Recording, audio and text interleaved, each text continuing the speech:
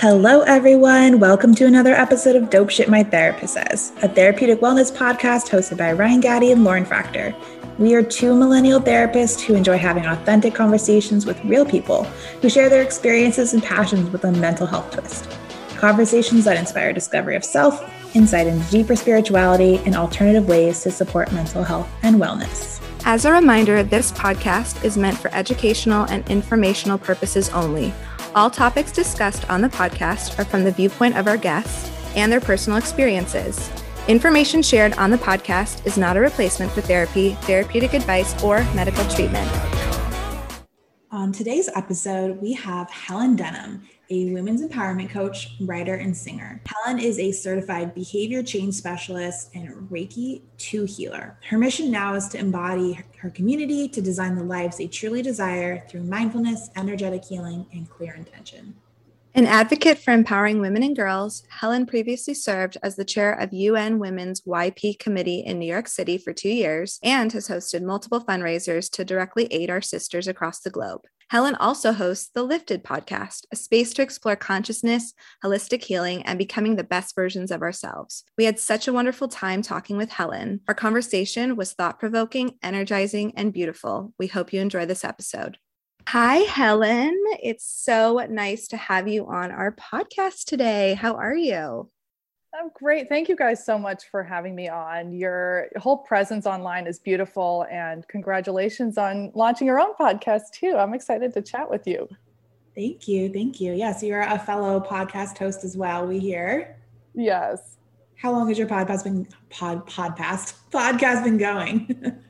I cannot believe this. We're on episode 63, and I started it just about a year and a half ago. So about a year and a half doing Wednesday mornings every morning with some beautiful guests. So wow. I love the podcasting realm. It's just an excuse to have good conversations and keep it real, right?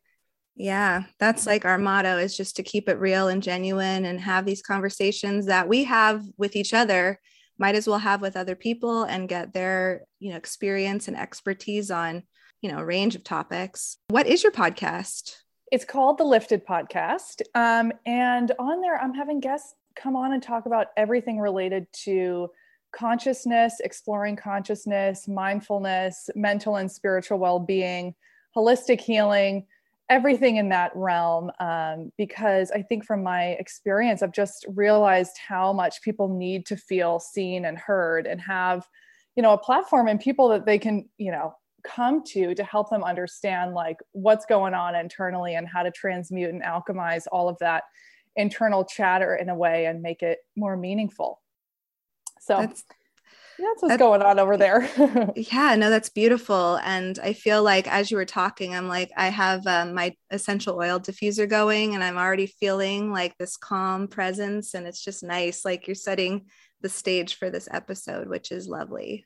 Oh, good. Yeah, you got the aromatherapy going. We love that. We love that. So tell our listeners a little bit about yourself and how did you get into this line of work?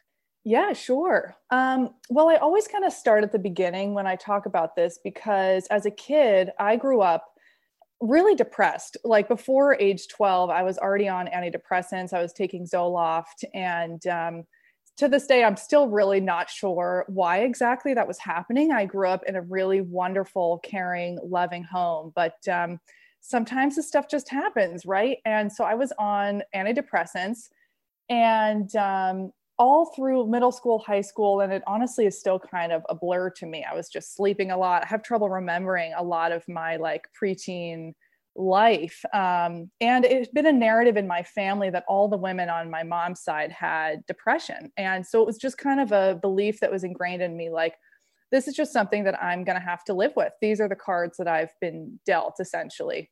So my mom was also on antidepressants, and I'm grateful that she allows me to speak about it. So when I was just about to leave high school, we kind of both got together and we were like, why don't we try getting off this medication and try a more holistic approach? We had been really kind of into the law of attraction, and she was always doing yoga and kind of mindfulness. She would go to these beautiful meditation retreats and things, but I still wasn't really aware of what was going on in the world. Like my dad's a lawyer, pretty like wonderful, super funny guy, but not really in the spiritual realm. So I didn't really know what to make of anything yet, but I was very curious to know how I would feel off the medication because I was so numb. I was like, I'd rather feel something, even if it's like really heavy stuff, than feel just like blank. So I decided to do that. And then I went into college to study music and theater and business because I've been passionate about that. And music was actually such a beautiful healing modality, just to be journaling and writing poetry in a way and then putting that to music. So that was a really good way to start transmuting a lot of that heaviness. But when I got into college, I still had not really found a way to do that internal work. I didn't have the tools yet at my fingertips to really learn about that. And that manifested as eating disorders. So I went through bulimia and not anorexia, but these very long fasts that were dangerous. I got scouted to model around my sophomore year. And the first thing they told me was, you got to drop 15 pounds to get to these measurements. And that just sent me into a tailspin. I don't know how. I mean, I just couldn't handle it personally. It was too much.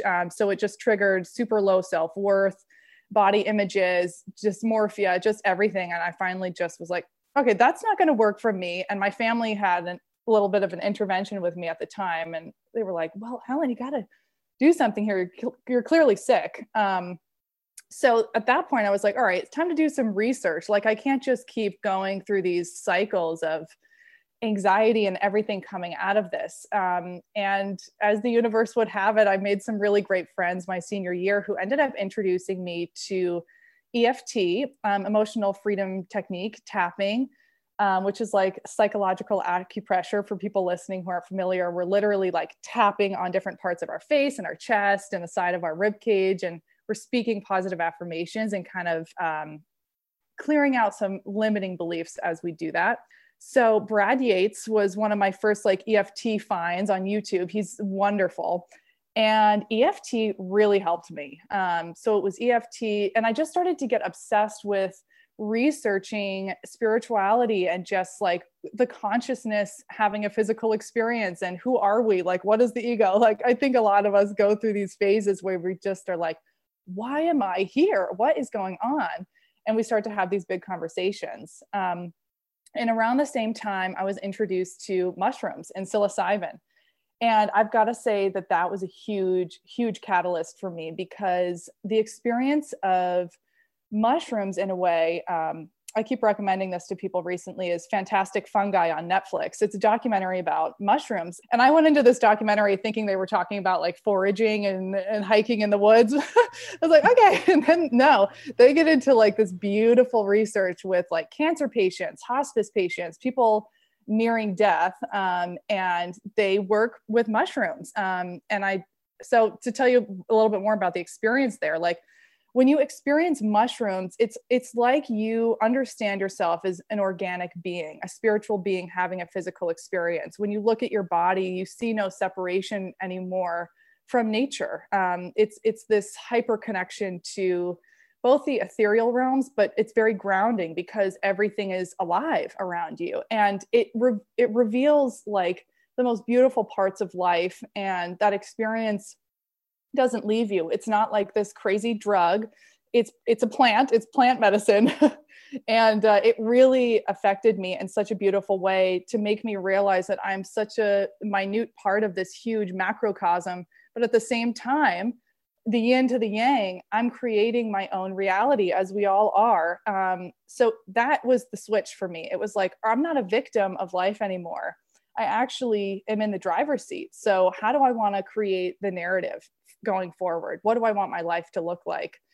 So I just became obsessed with learning about different healing modalities and ways to just overcome all this anxiety that comes up, like recognizing what isn't mine, what society has instilled in us, all of these different things. And I just kind of had this natural progression. I started kind of working in little different jobs coming out of college and hospitality and stuff. But I decided to go to Thailand at one point on a solo trip for about a month and a half and did kind of like a walkabout in a way. And I was just like, when I come back to New York City, where I was living at the time, I really need to be doing work around mindfulness. So I paired up with a meditation studio, and that was about 4 years ago. And it just kind of grew from there, learning about meditation and facilitating meditations for like a year. And then studying Reiki and behavior change and, energetics, and really experimenting with myself to see how the law of attraction, the law of action pair together and create a reality. So it's just been a curiosity of mine that's just grown and grown, and it keeps getting better. But that's my very long-winded story right there, and how I ended up in more of the healing and wellness space. It's a very beautiful story. I love to hear about how your journey kind of progressed to this place where you, like you said, took the driver's wheel and like you're steering your own car. I think for a lot of people that suffer with anxiety and depression and things along those lines, like it starts to become this pattern of just like giving in to that feeling and experience and thinking like, well, this is never going to get better. Nothing I can do can change it. And I've heard, I was just recently speaking with a friend of mine who was telling me, she did mushrooms fairly recently. And I saw her for the first time after a year, and I was like, you're not even the same person. Like the emotional availability that she had. And it was just beautiful. Like, I was like, wow, and she was telling me all about it. So I think it's becoming more normalized and more in conversation with people. And I think that's great. My one question for you, when you were talking about when you were younger and how having depression, like in your opinion, do you feel like kids and people have depression a lot because of this like stuck mindset around, like you said, not knowing where our place is and kind of feeling like we're just in this bubble? Mm-hmm. Well, I think it's different for everybody. And I think you could go two ways with this conversation. Like from my understanding and perspective now, I think it was part of my dharma and my soul purpose to come in with that anxiety and depression, because I was able to transmute it. And now I feel like a lot of my purpose is around healing women in my community now, our community.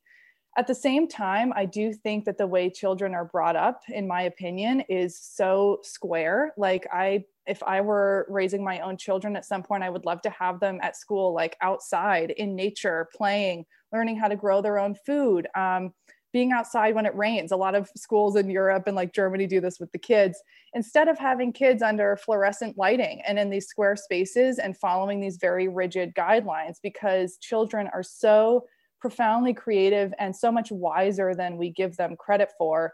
And, a lot of our coming of age is about like squashing that imagination. So I think a lot of what we're doing now is really an unraveling to actually get back to that childhood self and give love to those parts of us that were, ignored or pushed down and tried to fit in like a little bubble. Because something that's always gotten to me in the past has been like, well, what is the one thing I'm supposed to be doing? And I'm not sure that that's completely natural, because I think the human experience is so multifaceted. Like I get so annoyed, and I try to switch the conversation too when people are like, well, what do you do? I'm like, I'm a human. I do a lot of different things. Like depending on who I'm talking to, you're going to get a different version of me. So, and I think that that's what gives people anxiety in general as well, is like, all right, you're supposed to be quote unquote doing this right now. That especially hits people in high school and college when they have to decide like, what am I going to be when I grow up? And it's like, it's such I feel like archaic way of thinking. It's very linear, and we're so much bigger than that as people.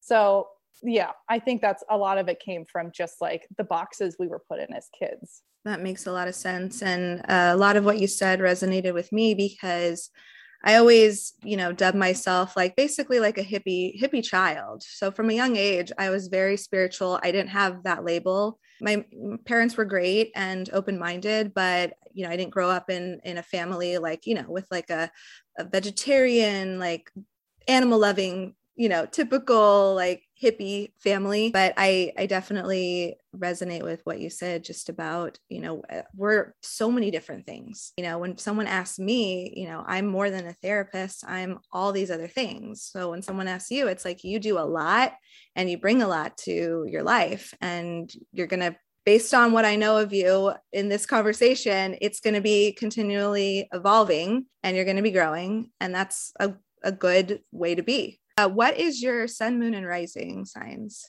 Oh yeah. I am a Cancer sun, Gemini moon, and Cancer rising. Okay. That's funny. I was thinking water. Mm-hmm. Wasn't sure which one, but I was like, there's water energy here. Yeah. Nailed it. That's so cool. And then the Gemini moon, just like thirst for knowledge, thirst for like connection with people. Mm-hmm. That My makes a lot brain, of I'm sense. just chat all the time. That's why podcasting is great. And just, I think that's why I liked New York City a lot. And I think I'll eventually go back there because it's like the Gemini pace. Yeah. Totally. Yeah. Yeah. Where are you Always located new things. now? I am in Topanga, California, which Oh, is basically Ah, Los Angeles. It's right above Malibu, but it's like a big state park. yep. We know we're So, both from California. oh, you are? Where are you guys right now? I'm in Studio City. Oh, of course. Okay. So, And I live in Connecticut now. I moved 3 years ago, but I used to work at an agency right outside of Topanga. So I had clients up in Topanga Canyon, and it's yeah. beautiful. Oh, you know One time Topanga. I stopped Topanga Love it. Canyon from like burning down. Like that's like my helpful story that I tell people. Like a cop had like done one of those flares. It's totally off topic, and it was because there was an accident, and I was like sitting there in traffic watching it. And I'm like, I don't know if this is good. Like they started to like like you could see it. It started to like Oh catch my stuff on gosh. fire. So I got out of my car and took my giant water bottle and just like put it out. Oh, good for you. Because literally, I think somebody told me this crazy statistic that like 90% of the fires here are started by people. They're not Yeah. natural. Like they're just little accidents like this, or like people being crazy and starting fires. But oh, thank God. You really might have done a big thing there because these fires get crazy. But yeah. Totally off topic, Yeah. but it just made me think about that time. I was like, I think I should put this out. I hope the cop doesn't Totally. get mad, but I feel like I should do this. Yeah. Think the next question that I want to ask you is I mean, I know what Reiki is, but what is Reiki for our listeners that are unfamiliar? I actually went to an event a couple years ago in Malibu, and it was beautiful at Malibu Wines, and it was like a wellness retreat festival thing, and there was Reiki there, but it was like a 10-minute modified version, so I don't know if it's different, but I'm going to do my best to describe it because I think Reiki is best perceived when experienced. So, but the way that I can describe it is it's a harnessing of our chi, our life force energy. Reiki just refers to and translates to universal life force energy. So it's working with that energy that we all have. And I think we're all capable of performing Reiki on ourselves and other people. You know, when you hit your knee on something or you stub your toe, you automatically put your hands on that area to like pour energy into that area. And that's not to be underestimated. Like if we're sad or we're trying to connect with people, our hands usually go to our hearts. So taking note of where you're naturally putting your hands, like if you're stressed, like you might put it here, like here, if you're experiencing trouble communicating. So it's really just a way of working with the energy that's already within us and pulling it around and working with it because it's actually very maneuverable and malleable. So, I mean, when you are doing Reiki and when I was learning it and the practice, you can literally feel your hands charge up with Reiki energy and it's just energy, like it's all around us. Like matter is just dense particles, right? Like put together, but really we're all interconnected. So it's harnessing that. You can kind of build up this heat and this magnetism between your hands and start to run it and charge up your chakras in the body. So when I'm working with people, I usually just do a chakra balancing. And as you run your hands over your different chakras and your energy centers, you can feel a little bit of dissonance if somebody's feeling blocked. So for example, if somebody's having trouble and they're maybe in a lot of arguments or they're having trouble communicating or speaking their truth, there will usually be some kind of dissonance and block in their throat chakra that you can actually feel as you run your hand over it. And as you pick up on these subtle tonations and energies, the more you work on it, the more you really start to pick it up. Like, whoa, okay, there's a clear block here. And you can like pull that energy out and give blessings and prayers for people to help them and really speak that into existence.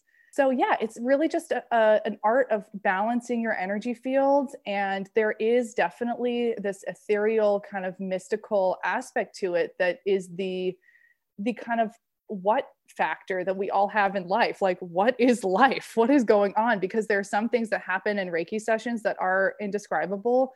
Sometimes spirit might come in if they have people who have passed or loved ones that want to be with them and help. You might feel a presence come in, or they might get like a download on the table. Like I feel my grandmother with me, or something might come through, because you're kind of opening yourself up to love. So in every session, I always set the intention of just opening only to benevolent and kind and loving energy, so that can work. But yeah, it's just a beautiful way to balance and clear out. And we can do it to ourselves. I love to just put on a chakra balancing meditation on YouTube and just like place my hands over my body. I actually have one on my podcast, a chakra balancing meditation, and you kind of walk you through it, but you can use your hands as you experience that. So I hope that makes sense. There's a lot that goes into it. It does make sense. And I actually really liked how you brought up that we naturally put our hands on our body as a sense of comfort and healing. And I'd never really thought about that. I feel like a lot of these spirituality things that, like Reiki and meditation, all of them are just natural to us as humans that we've started to block out and naysay because of the way our society is now. Like everything's fast paced and, we need like facts and everything has to be seen to be believed, things along those lines. But like you're saying, really, like when you stub your toe, even when you're sad and heartbroken, like of us just kind of going to those places that are naturally connected in the chakras like that. Like it just shows that at our bare bones, like we believe in this stuff and we do these things. We're just not allowing ourselves to be aware of it. So thank you for sharing that. I think that's such a great way to think about it. Oh, absolutely. Yeah, you're absolutely right. It just makes me think of like the saying, like, emotion is energy in motion. So like you're saying, when your heart hurts or you're heartbroken, you literally because it's a physical experience tied to that emotion. So it's really not separate. I think a lot of our physical ailments are just manifestations of dense emotion, like emotion trapped. I think a lot of cancer forms because of like just subconscious pain that hasn't been transmuted yet. And there's so many studies that, trace back where each ailment comes from and how it relates directly to the emotional body and the pain body. So it's so important to take care of our energy fields and make sure that we're feeling good. And yeah. It's also amazing too, that when we feel like muscle aches, headaches, that we think, oh, we're sick, and yeah, that could be it. Or we're holding on to so much. And once we release it, we feel better. I went through that a few years ago, where I was just in a lot of pain, enough that I was like, okay, I hope I don't have like a serious, illness, but it was really just stress manifesting in my body. And so I've kind of learned how to work with that as well. But I would love to know more about your wellness routine and what that looks like. And I'm sure it switches up all the time. Yeah. Let's see. I'll give you my like ideal day of a wellness routine. And I still wish I was a little bit more disciplined with this as well. But I think as I rise in the mornings, I've really been trying to make sure that I drink water with lemon right before going for coffee. I know that's a very like LA drink your lemon water kind of thing, but it's so real because it really helps your digestion and get your body flowing. So I would typically go straight for coffee. And I'm trying to just like take my caffeine high down in the morning a little bit so that I can ease into the mornings a little bit better. And also, like, I do look at my phone in the morning, but I'm really trying to allow myself to just not respond to everything right away as an act of like sovereignty. Like, I don't have to give people access to me as soon as I wake up. Like this morning, I woke up for like texts and voice notes coming in at like 6:30 a.m. I'm like, you know what? I'm just going to take my time. I'm not going to respond until I'm ready and my energy's good. I really like to just walk outside and stand in direct sunlight when it's, low before like 9:30 and just bathe in the sunlight for a minute, because I know a lot of us are like obsessed with sunscreen and sun damage is scary, but we really need that vitamin D. So I try to just stand in the sun. And I really make an effort to just try to take 10 conscious deep breaths. And for me, as I'm just constantly chatter in my mind, everything that in itself is a challenge for me to just take 10 conscious deep breaths without doing anything else. And then just get into the day. And in the evenings, I always love to take a little walk for like 30 to 40 minutes, just leave my phone and go walking. And Topanga is such like a fun little hippie area. So you can walk around barefoot, take your shoes off, just go on a hike, do whatever you want. So, that's my time to that's like a walking meditation. I talk out loud to myself. I brainstorm ideas. I'm like, okay, how's it going? I try to reflect on the day and think about like what went really well, what I'm really proud of myself for, what I might be able to improve on, and what I'm looking forward to. So just to give me kind of a holistic view of the day. Yeah, I find that the better foods that I eat, the better I feel, which is still up and down for me. I realize that like as I shop and, cook healthy meals for myself, I just feel more in control. And just making sure that the media I'm consuming, the podcasts I'm listening to, the television shows I'm watching are high vibrational and not putting in like fear, so trying to maintain my like media diet in a good way as well. So those are some things that I pay attention to on a daily basis for sure.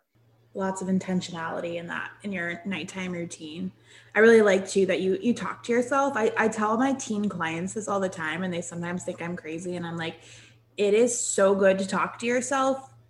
You just process things so much more when you just have a conversation with yourself. Like, I don't know about Lauren, but I talk to myself when I'm in the car all the time. Like, that's my private time to like have a conversation with myself. And I find that by the time I get to my destination, I've had just way more revelations about what's going on. I feel like I've resolved a lot of things, and it's good to spend that time with yourself. Like, there's a lot of time spent alone to reflect and whatnot.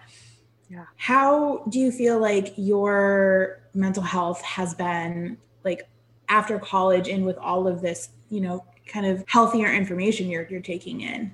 So much better. But you know what? I always tell people, like, I don't think that there's this big end all be all huge pinnacle of like enlightenment where we are completely like done, healed, good to go. It takes like consistent daily intentionality, like you were saying, and upkeep and mental well-being and, spiritual well-being take that like hygiene in a way. So I should have mentioned journaling as well is hugely transformational for the same reason and the same way that talking to ourselves is, because it's a way to become like an objective observer and see what's really going on out on the page and feel like you've got a better idea of what is really going on. So I feel so much better. And I think as we feel better, we attract better things into our lives. So my entire friend group has changed. The people I surround myself with have changed in a beautiful way. And the places I'm in have changed. Like your life really does reflect your vibrational frequency to a huge degree. So I mean, everything has changed for sure. But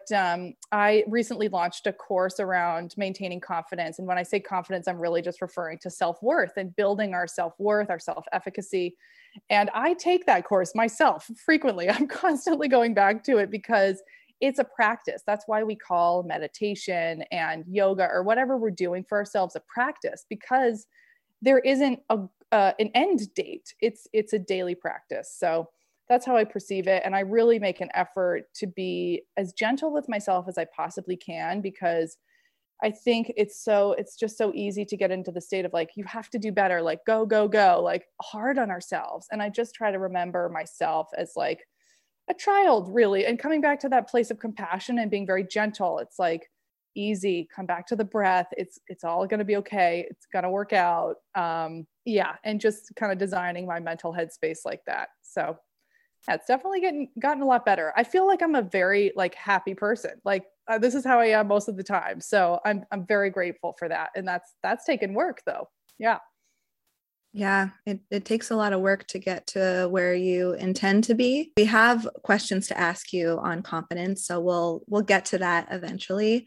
But there's days where you're going to wake up and you're not feeling like yourself. And I think one of the big misconception is that people in the wellness and spiritual world are happy all the time, enlightened all the time. Obviously, we know that being human, you can't have every day be a good day. That's just not realistic. So you mentioned, giving yourself some grace, compassion. Is there anything else you do on days where you're just not feeling like yourself? Yeah. I mean, I think that really should be honored as much as our good days are, because there's a reason that that's coming up. There's something coming up that needs to be transmuted and attention needs to be brought there. So if some days I do get really triggered, I'm still working through big blocks of rejection, as I'm sure all of us are. But like, if I feel like I'm not getting a response fast enough, or like, somebody doesn't want to invite me to be somewhere, I might even be completely making it up in my own mind, but sometimes I definitely get triggered. So on those days, I really just try to honor that and dig into the why. Like, what is the root cause of this feeling? Why is this coming up so strongly today? How can I get more curious about this discomfort instead of pushing it away and being like, okay, I'm going to, try to have some green juice, go on a run, all these things that are kind of surface level that are going to distract me from the discomfort, and instead really sit in solitude for a minute and be like, what is the root cause? And it usually comes down to like childhood, quote unquote, trauma that all of us face, before we were even 14 years old, like coming down, like all of my issues around rejection are fear of not being loved for who I authentically am from like before age 14. So when that all comes up, I'm like, okay, I have a better grasp on this. How can I just get into the heart space and calm down a little bit? And it's okay. It's okay that I'm going to have a bad day today. And maybe there's no fixing that needs to happen. And it's just opening the space and allowing it and honoring it when it comes up. Like, I think a lot of the wellness world, it's easy to get into like, everybody needs to be fixed. And I really want to make sure that I don't ever say that with any of the work that I'm doing. It's like, you're a problem to be solved. Because there is no problem with those heavier, denser emotions. It's actually a blessing when they come up, because we can get down to the root and start to do healing on the ground level there. So yeah, they come up for sure. And sometimes you just need a rest day too. Some days I'm like, all right, I'm going to clear my calendar right now because I need to just chill and take a break. Right. Yeah. I talk to my kids a lot about that too. My clients about saying like, just because you're anxious doesn't mean you need to do something to fix it, or whatever feeling you're having doesn't need to be solved. Sometimes it just needs to be felt. And that brings up a lot of awareness and insight. And it sounds like you've been able to develop that insight of like, okay, now it's time to really look at what's going on and where this might be coming from. And I think for a lot of people, that's really hard. Like, it takes a lot of time to get to a place where they can sit down and look at themselves and look at where the feeling may be stemming from. Yeah. And you know what, that is what else comes up with a mushroom journey that comes up. So that's why I think people are scared of psilocybin and psychedelics, is because that comes up. All of your shadow is going to come up. That's the most profound part of it, honestly. And it can be scary because it's so uncomfortable. Like, you don't want to take a look at that stuff, but that is where like we have to bring attention to it. Otherwise it's never going to get worked through. And so I thought I'd throw that in there. But yeah, absolutely. It does take time to get to that place. But yeah, just getting quiet and sitting with it. And it always helps me to get into nature. So if I'm having like a hard weekend, I just go on a camping trip. I take my tent and all my camping stuff and I drive up to like Big Sur or something. And I do really well in solitude. That's my Cancerian nature. So I take solo camping trips a lot. That's beautiful. There's something you said earlier that I think blew my mind. And it was when you were talking about before the age of 14, the rejection of not feeling like your authentic self. And I think that I have the same thing because my parents, gave me a lot of attention. I had a lot of love growing up, but there are times that I still feel like I don't fit in because I'm definitely different. I've been told that I know I'm very intuitive. I'm told that if I really wanted to channel it, I could probably be some type of medium. And there's something that's always followed me, some type of energy that's just followed me from my youth to now. And so I just wanted to bring that up because I just feel like I feel like, and I know we're interviewing you, but it almost feels like you're also interviewing us because I feel really connected in this conversation right now. And I just wanted to share that. I feel safe because I feel safe sharing that and in this space. So thank you. Thank you, Helen. Oh, Lauren, I love that. That means a lot to me that you feel safe and comfortable to talk about that. And I love that you're bringing this up because I would love for you to like trust those intuitive hits. I bet you can channel. And I would be curious to know what would happen if you did some like automatic writing or just dropped into a meditation and allowed that to happen. But I am so with you there. I have always been the black sheep of the family. And my mom, was she went through a huge, huge personal transformation. My parents got divorced. She became a different person. Like, it's just a crazy story that I won't get too far into, but she and I are super similar. And I was mentioning earlier that we got off our antidepressants together. So we've always been linked. And one of my biggest fears is that I will become so much like my mother and how she changed that my father will reject me because he divorced her. And like that, I mean, I get chills just thinking about it, because I was just home like a couple weeks ago going home, and like when we go into the family home, I think it's common to like revert to our childhood selves, but I just had a complete breakdown. When I started my podcast, it was extremely triggering for my family because I'm talking about crazy things to a lot of people. Like the spiritual world, I mean, in our world is like very normal, but I forget that a lot of people aren't, familiar with these topics and these kinds of explorations. So, oh my goodness, it takes some courage to get in there, but it definitely comes back to that childhood stuff. Absolutely. And to keep pushing forward, there have been a lot of times where I'm like, I need to tone it down. I need to pull it back because my family is going to like disown me, which is irrational. They love me. They never would. And they always tell me this, but I have that deep seated fear that there is something too crazy about me to deserve love. So yeah, I think a lot of us can find something in there that's similar. So I wanted to hop back into something you were talking about that I could actually really relate to. And that is when you go home, you revert back to your childhood self. And I find that so amazing. It happens to me super easily. I also suffered with a lot of depression and anxiety as a child and now as an adult, but have learned a lot more skills on how to manage it. But the second that I am in my parents' household again, it is so much harder to cope with all of those things. And I'm curious from your perspective, why you think that happens for us, like why we just revert back to our childhood self right away. Yeah, isn't that crazy? Well, I think it's like the first thing that came to mind was how when we feng shui our homes, like and change around the furniture, doesn't everything start to feel different? And like when we move into a new apartment or house, like the whole energy shifts. So when we go back to a home that looks the same and feels the same, it like brings up the same emotions. And I mean, you think of like aromatherapy and scents, like scent really triggers us, just like music can bring us back to a same place. Like, so I think just like our senses just perceive everything we were like directly in contact with at such a young age. So my house still smells the same. It's like, I mean, you get your dad and your mom still think of you as kids. So they're like bossing you around. I'm like, stop, I'm like 28. But yeah, I think it's just easy to get back into that flow.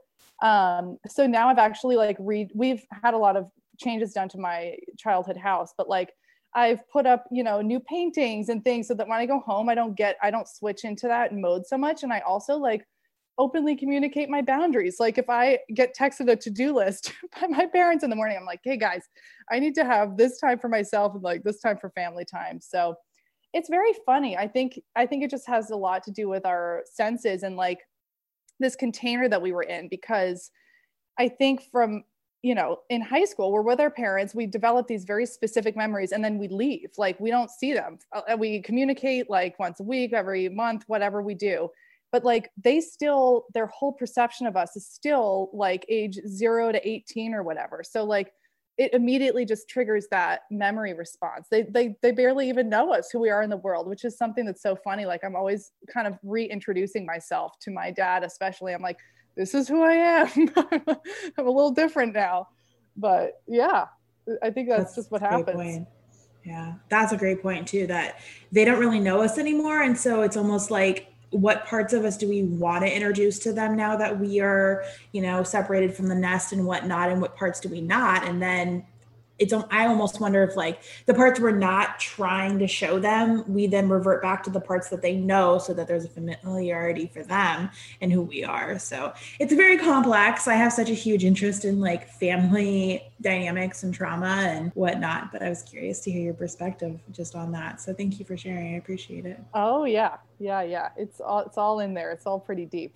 And all of that, like it's funny, like cycles just come back over and over again. Like all the conversations that we were having in high school around my family dynamics and all that trauma around my parents' divorce, like still comes up 15 years later, the same conversations in circuits. It's like, okay, guys, let's get some closure. Let's break the chain. But I think that happens with a lot of families. And it's like, there just has to be I think big conversations need to happen where it's like everybody just finds closure in one way, shape, or form for the hard stuff. And we just continue to open up conversations around what's new and what we're working on and excited about. But yeah. Yeah, that's so true. My therapist said it that, like you said, the same cycles are going to continue to happen because that's how the family survives. Like that's their life force, is to rely on those cycles. And it takes an amazing miracle of somebody being far more healed than the rest of them to even try to break that cycle. And so it feels a little hopeless sometimes, but it's totally doable to be the healed person in your family, which also sometimes makes you the black sheep in the family. Yeah. And that just reminds me of what we were just talking about, like the relating, because like the story, whatever story you guys developed as like a little family in those 18 years before you left, like that's the place of familiarity. That's where you find you can connect to each other. That's where you feel like you can share love and like understand each other, because exactly, like we're living such different lives now. Like I'm across the world in California. I'm from Maine originally. And like, it's just, that's our connecting force. So if we could find, like, it always helps to find like books that we circulate and like books that we're loving, or just like bring up new topics, introduce new things to connect on so that childhood stuff doesn't keep coming up. But yeah, you're so right about that, Ryan. Like the healed ones are sometimes a little triggering for the rest of the family. My family's like, okay, Helen, we get it. Like you're into wellness. For the rest. Yeah. Totally. Because we're the ones that are trying to challenge that safety net, and try to push them outside of that. So they can get pretty feisty trying to fight back against that. The other thing we really wanted to circle back to is your course on confidence. And, we really just want to talk about like women and confidence and just connection and how we can improve all of that, especially because society likes to hammer us women down in any way possible. Yeah. And I think that's something that's coming to light a lot, is like the divine feminine is just as powerful as the masculine. And we're living in such a masculine, like patriarchal world right now where it's very linear, like very strategic. It's all about growth and optimization and strategy, which is beautiful. But there's also a way to like flow and bring more ease and presence into our lifestyles and still create prosperity. So I think that's more what I'm trying to communicate, is this like gentleness and this ease, and building up our self-worth and our self-efficacy, and changing our behavior through tapping back into that divine feminine, and using those tools that we were talking about earlier, like EFT, meditation and mindfulness. I definitely bring out guided visualization journeys in the course that I've created, because the subconscious is so powerful, as you guys know. So if we can just tap into that and start to reprogram those self-limiting beliefs and replace those beliefs with the better feeling, that's what it's all about. So when I'm thinking about women in our community and confidence, it's really just like honoring who we are and not trying to like twist ourselves into some kind of contorted version of what society tells us we have to do to be quote unquote successful. And I just love seeing women come into their power and just like really stand in it, because I don't know, there's this narrative I think probably a lot of women grow up with, is like marry rich. And it was like a joke kind of in our family, like, okay, Helen, just marry like a rich guy, you'll be good to go. And like, I love that Cher quote, like, I am the rich man, like, like, so that's been like a driving force in the back of my mind when I think about building wealth or money. I've just been kind of recently obsessed with money because I think it's so related to energy.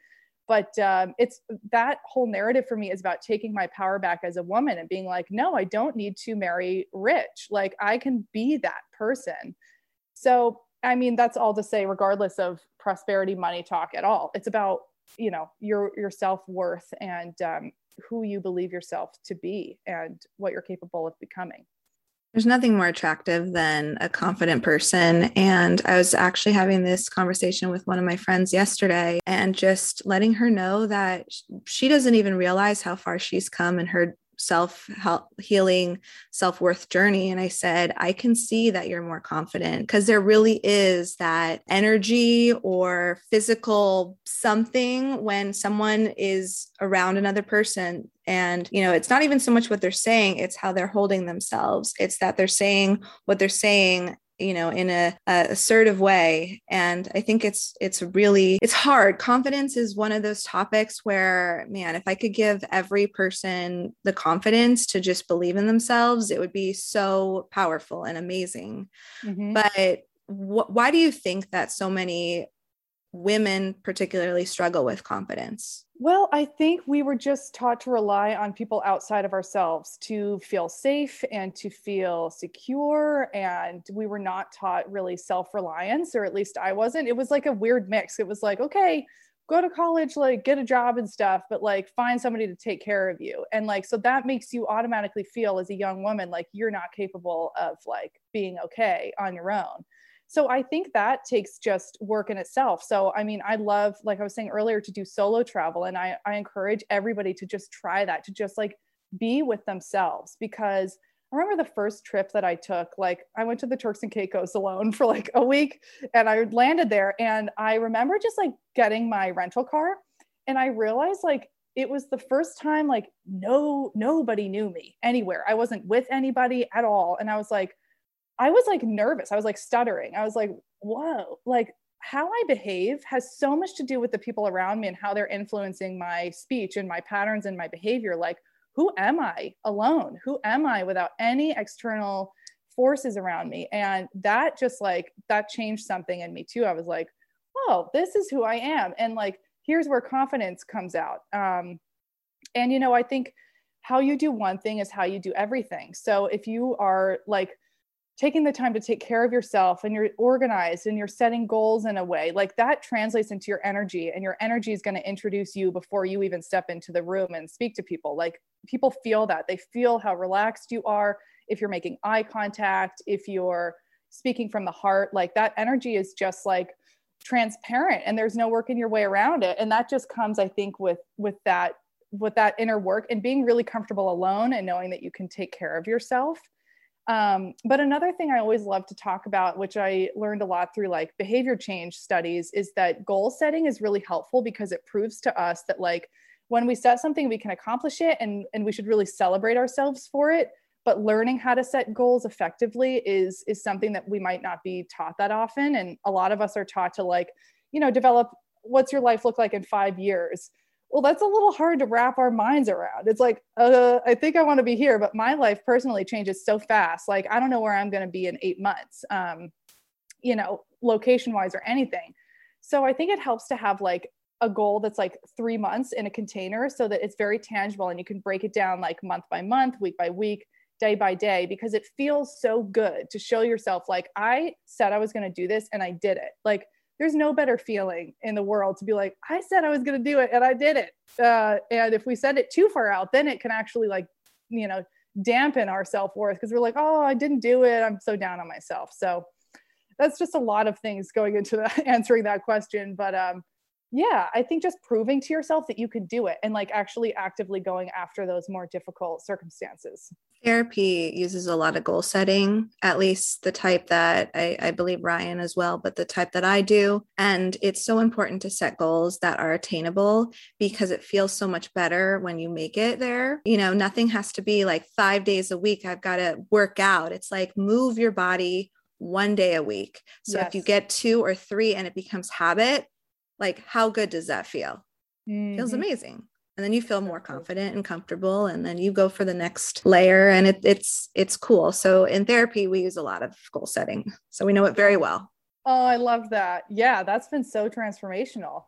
And to just building habits. Exactly. Because I mean, to become a new person, you have to completely change habits and lifestyle things. And that's a long haul.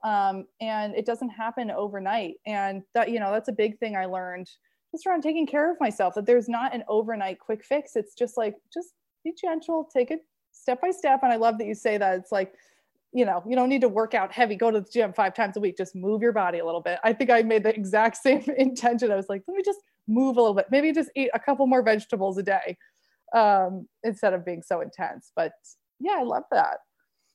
Yeah. And another thing too, something you mentioned made me think of this, just when you're in that healing journey and you're shedding your old self.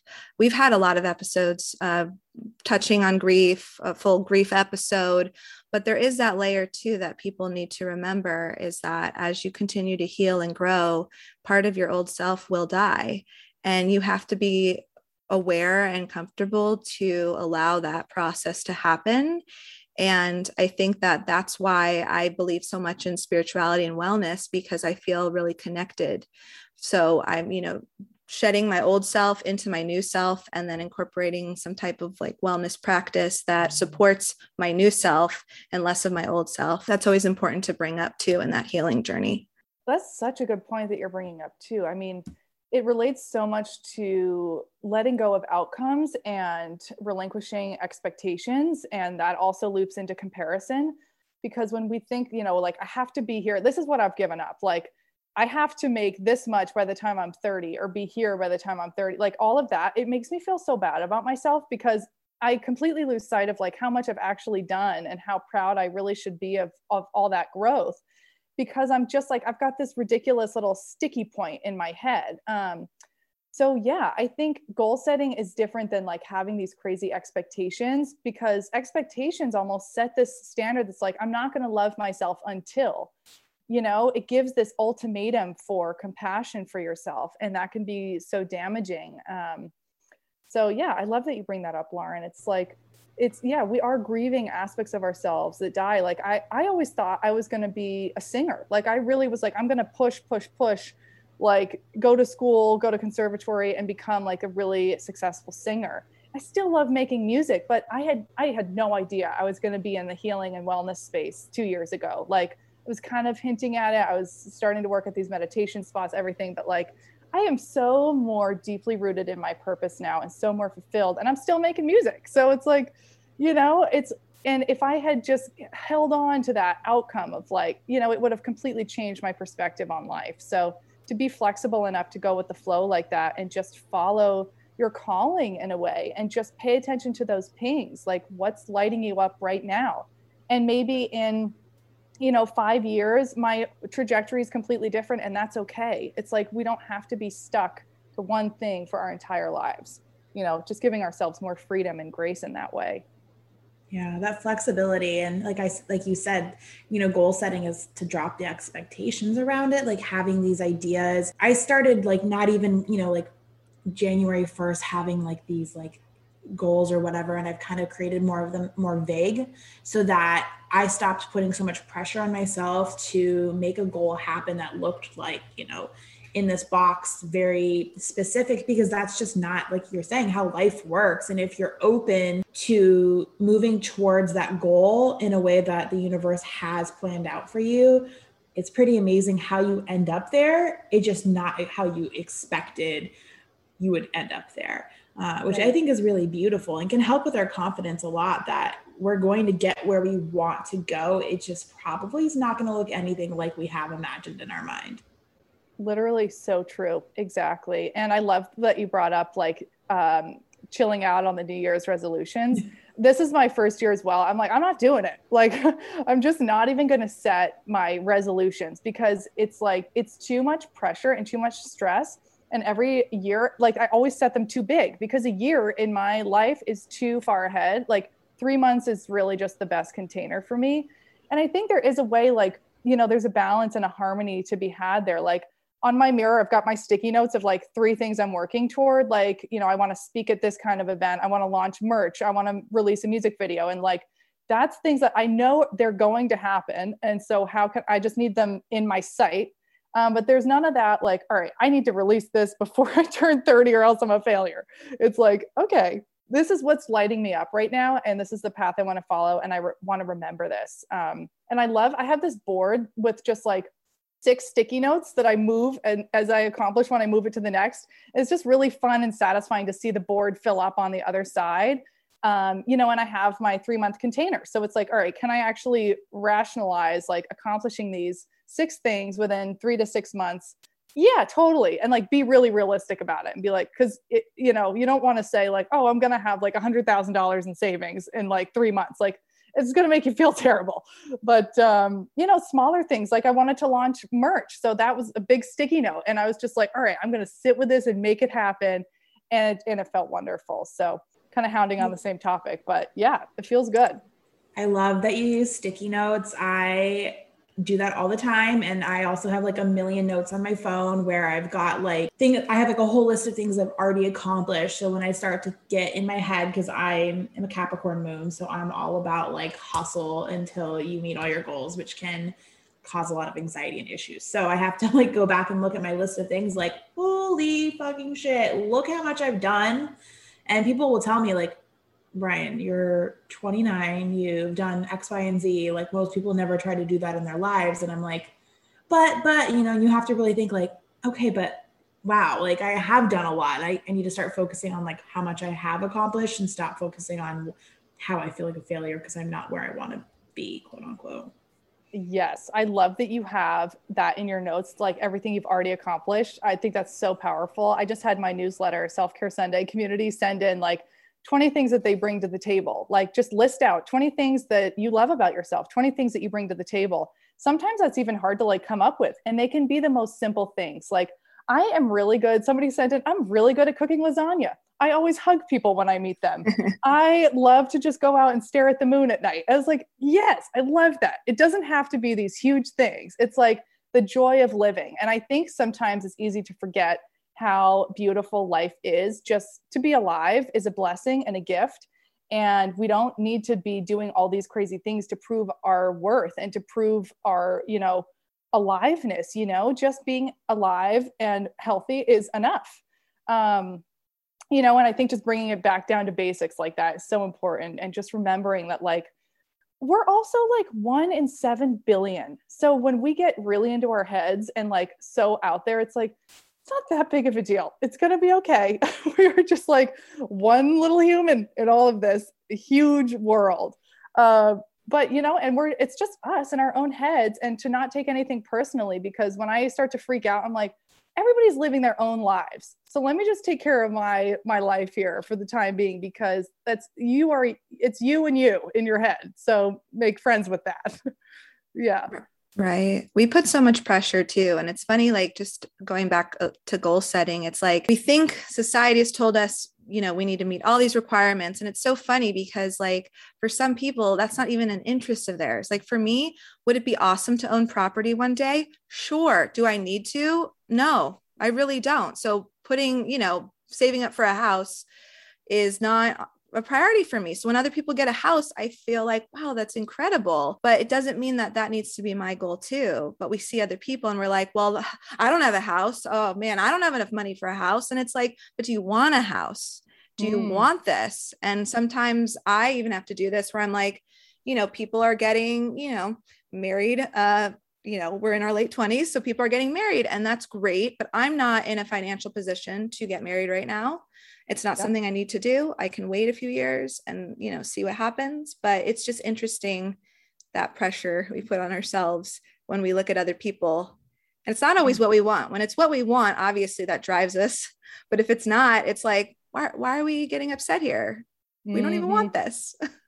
Oh my God. Such a good point to bring up, because we're all in our late 20s right now. And it's like, yes, I mean, I'm not even dating right now. I'm not even thinking about buying a house. And all my friends are like getting married, having, you know, babies, houses, everything. But yeah, I love that you bring that up, because I definitely did trigger like, like, am I behind?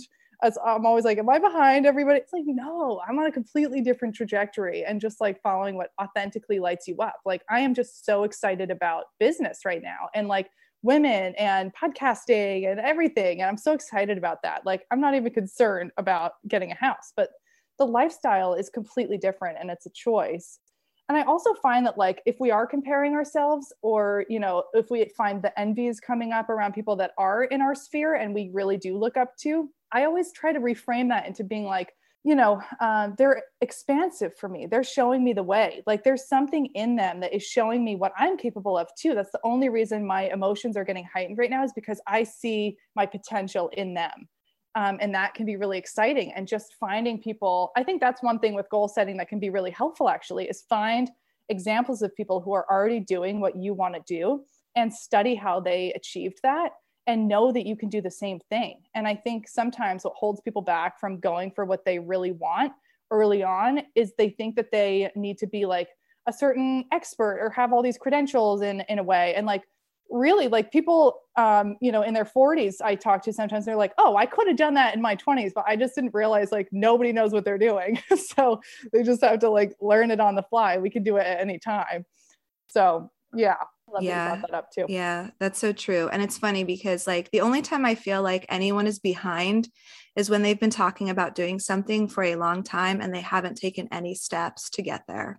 That's the only time I would say someone's behind. So if someone's wants, okay, again, I'll use the house thing. They want a house, you know, in the next 5 years, and they're not saving up money. They're not looking into, you know, all the different realtor and all that garbage that I'm not even familiar with. And then, you know, it's 5 years later and I would be like, yeah, you're probably a little behind because you had this goal and you didn't take any steps.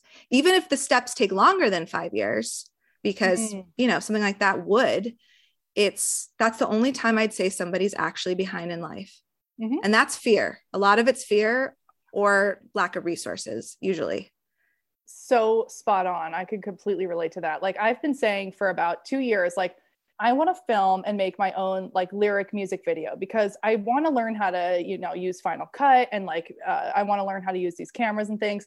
I have been putting that off for so long. And finally this summer, I just did it because I remember watching Lana Del Rey's video games music video. She shot that all herself and she took stock video from other places to put it in. And it's such a cool, like edgy music video. She did it herself.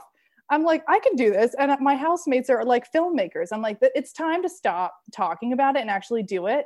And as I'm like, this is so easy. It's so easy. It's like the only thing that got in my way, just as you were saying, was fear and lack of resources. And I've had the resources and it was just the fear in the way that's like, well, it's not going to be good enough, blah, blah, blah. It's like, just put it out. It's like, it's okay. It's like, just put out and it doesn't even have to be permanent, but it is going to be good enough. It's fine. It's just like, you know, building up the confidence again to just do it. Yeah, just start. I mean, even with us, our podcast, like I started talking about this podcast like 3 years ago, right before I moved, and I kept bringing it up, but like it's fear of if I start, then I'm going to have to compete. If I start, then I'm going to have this container to look at and compare or whatever, you know, and what ifs. And usually it turns out way better than we think it's going to. And we're like, oh, like so surprising, right? But you have to actually let go of the fear for a second and take that step, which is the hardest step in my opinion. Yeah. And I always remember that there's like room for all of us too, because your podcast is going to reach people that need to hear you and your voices and they connect with you. Like there's something about your vibration that really like helps them and helps them grow. And I always think about that too. Like there is really no competition at the end of the day because we're all bringing something so unique to the table, our own flares, our own journeys that give us the ability to speak like we speak. And somebody out there needs to hear that. And so it's really a blessing that you guys have this platform because you're helping people. And I love being able to just sit here and hang out with you guys and chat with you because so it's really special. It's like, if you can break through that fear, like you're healing your community as well, which is so special. It's like you light up a pathway for other people and you might have inspired somebody else to be like, okay, if they can do it, I can do it. And, you know, it has this beautiful ripple effect. Thank you for saying that. It means a lot to us. And, you know, we don't do this for any reason other than we wanted to use a space that was creative to talk about life and different things that happen in life. And, you know, we don't get a lot of that. So it really, you know, it's nice. It's nice to hear that, especially from a fellow podcaster. And I'm sure you're doing exactly the same thing. And, you know, what's really cool about the podcasting world is that we might all be in similar fields. We might even be in the same field, but what I have to say, what Ryan has to say, what you have to say are all different. So, you know, it's cool that you can go to different podcasts and get that experience. And we're all different, but it's really cool that we can all support each other too. I really like that about this podcast world. And it's the same thing, I'm sure, you know, in the therapy world and finding a therapist that works for you. Same with the coaches in the wellness world and everything I'm doing too. Like that was a big thing for me, stepping into creating a course for the first time. I was like, oh no, I can't do this. And then I was like, well, listen, I bounce around from teacher to teacher, from different healer to healer as I grow and evolve. So I'm going to meet somebody that like needs to hear my perspective. And I also look at what I'm doing as like, I'm speaking to myself 5 years ago. So my target audience, quote unquote, is like me 5 years ago, and I have something to offer them. So I think that's important to keep in mind too, that like, you don't have to be at the top. There is no top. There's just like, it's helping people come up and heal from what you've learned. And we all have something to offer there. Yeah, beautifully said. Well, we really appreciate having you on. We had such a great conversation, and I think that our listeners are going to take so much from this episode. One, I want to hear some resources that you feel like you want to share with our listeners, either books that helped you during your growth or, you know, your own course and how to find it. Sure. Okay. The first book that just came to mind, if you guys are really into the spirituality, like, sacred rituals, all of these things, Shaman Durek has been such a fun teacher. He has a book called Spirit Hacking that I just loved reading. It's a quick read and it's fascinating. I'm actually reading it again right now. So check out Spirit Hacking. I've also been a member of Lacy Phillips' The Pathway for about 1.5 years now, which is all about, diving into that shadow work, which is beautiful. And then, of course, I'll shout out my own course, which is it's Cultivating Confidence. It's an 8-module self-mastery course. We're doing guided meditations, EFT, goal setting, all the stuff we talked about today. And it's a go at your pace kind of course. So that's all on my website, helendenham.com, and at @helendenham_ is my Instagram. And on my website, you'll find the podcast, blog posts, newsletter sign up, literally everything. So thank you so much for letting me share that. And it's such a blessing to be able to sit with you two today and just hang out. It was wonderful. Thank you for being here. And we appreciate you bringing your insight. And this was such a fun conversation. Yay. Thank you. Thank you. We hope you enjoyed this episode. If you like what you're hearing, please subscribe to our podcast on your favorite platform. And if you feel called to, rate and review and share with the people in your life you think would like us too. For more info on this episode, check out the show notes. And as always, you can find us on Instagram at dopeshtherapypod and via email at dopeshtherapypod@gmail.com. Thanks for listening and check back soon for more episodes.